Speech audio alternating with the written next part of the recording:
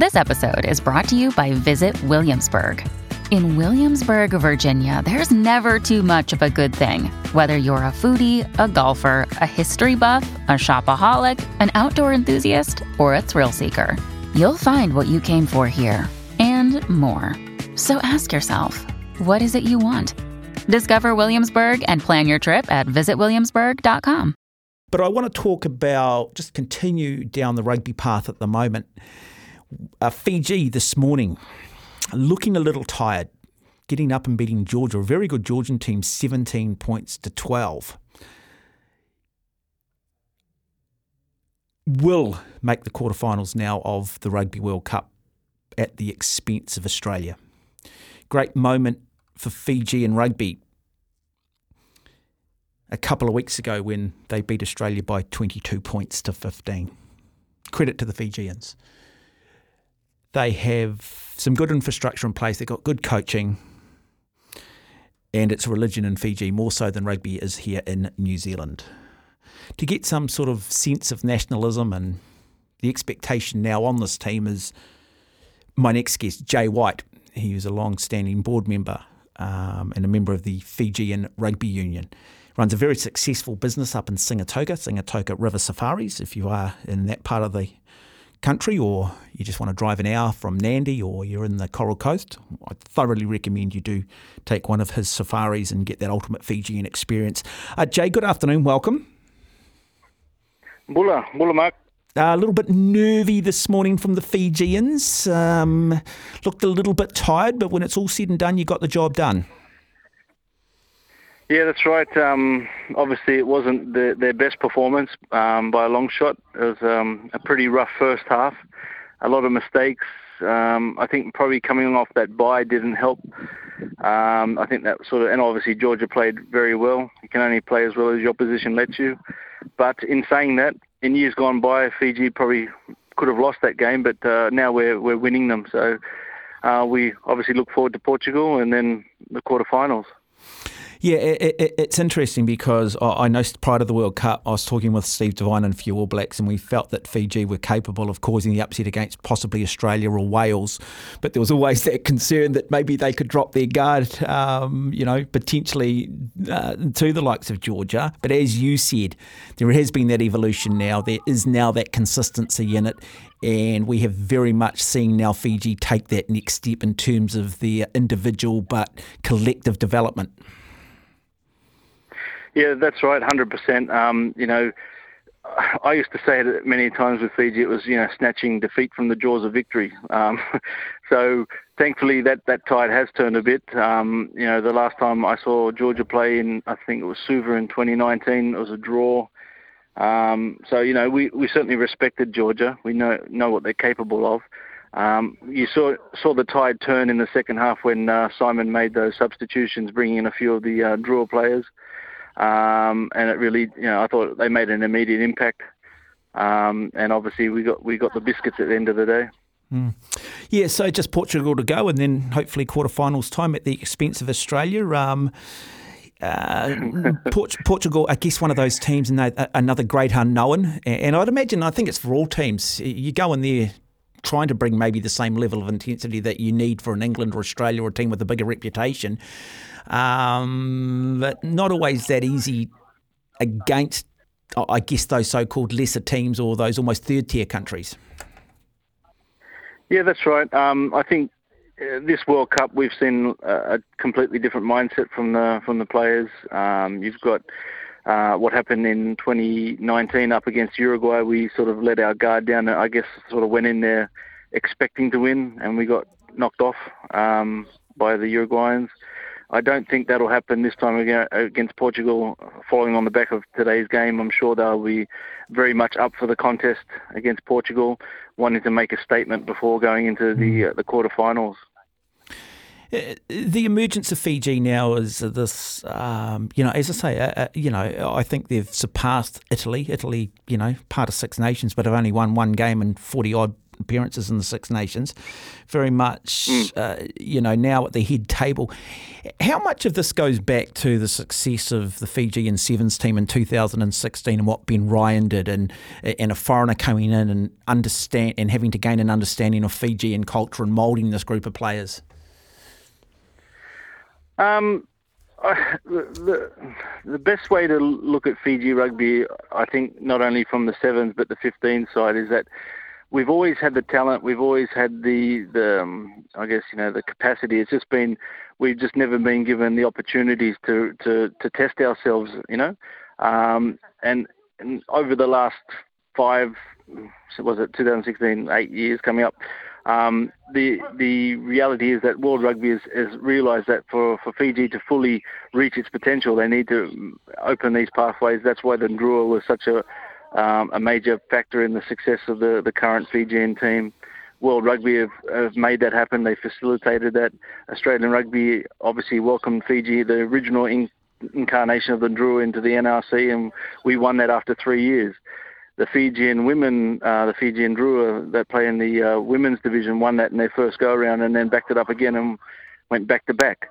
So, we've always believed that we're capable. We just needed the opportunity. We just needed the pathway for these guys to test themselves against higher competition. Give us a sense of nationalism off the back of Fiji's victory over Australia. I mean, I know what it meant when you've won the last two Olympic Games and pretty much Fiji shuts down and they just pretty much build monuments of every single player, and and land is handed out to coaches and they're anointed kings and gods and saints and all the rest of it. What did that victory over Australia mean, and how many people in Fiji watched that game? I think the whole nation watched that game.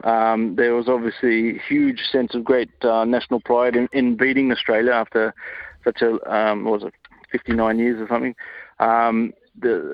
We obviously believed that we could do it. We've seen it coming.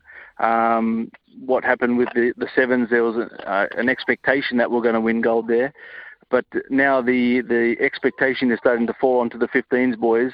There is talk, there's been a prophecy that Fiji is going to win a major sporting event, so people are starting to say that it's not the Olympics, this is the World Cup.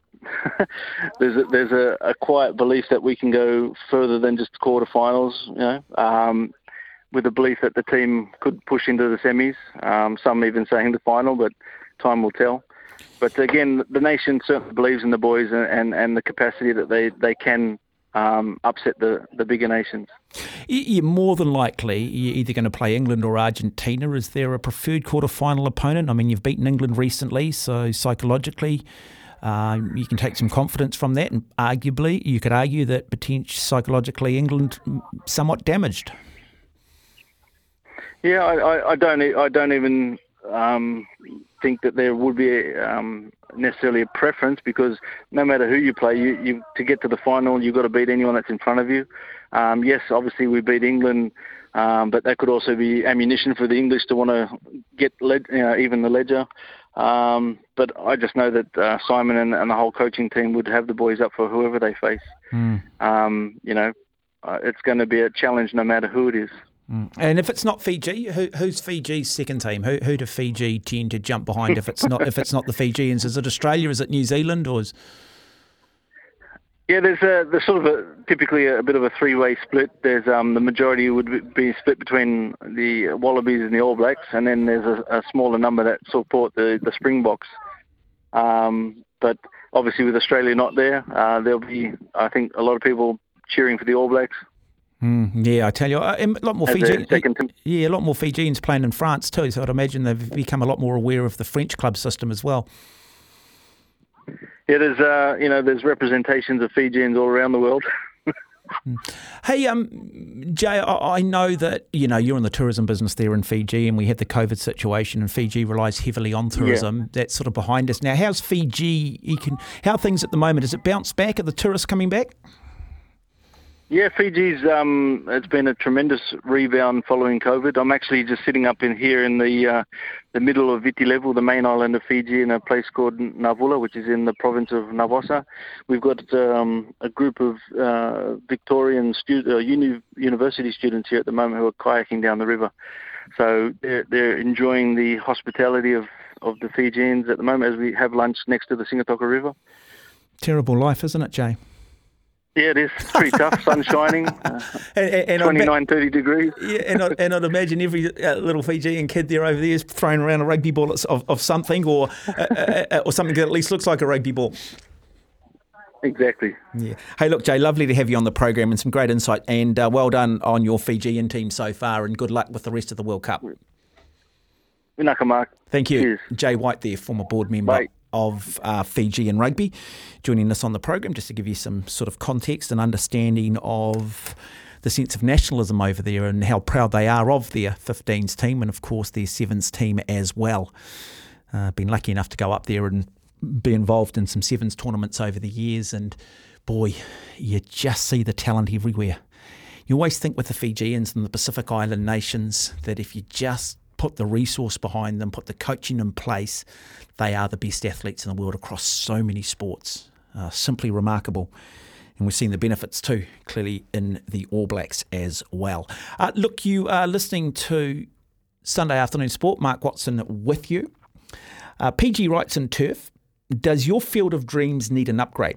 Win a complete sports field renovation. PGG Rights and Turf.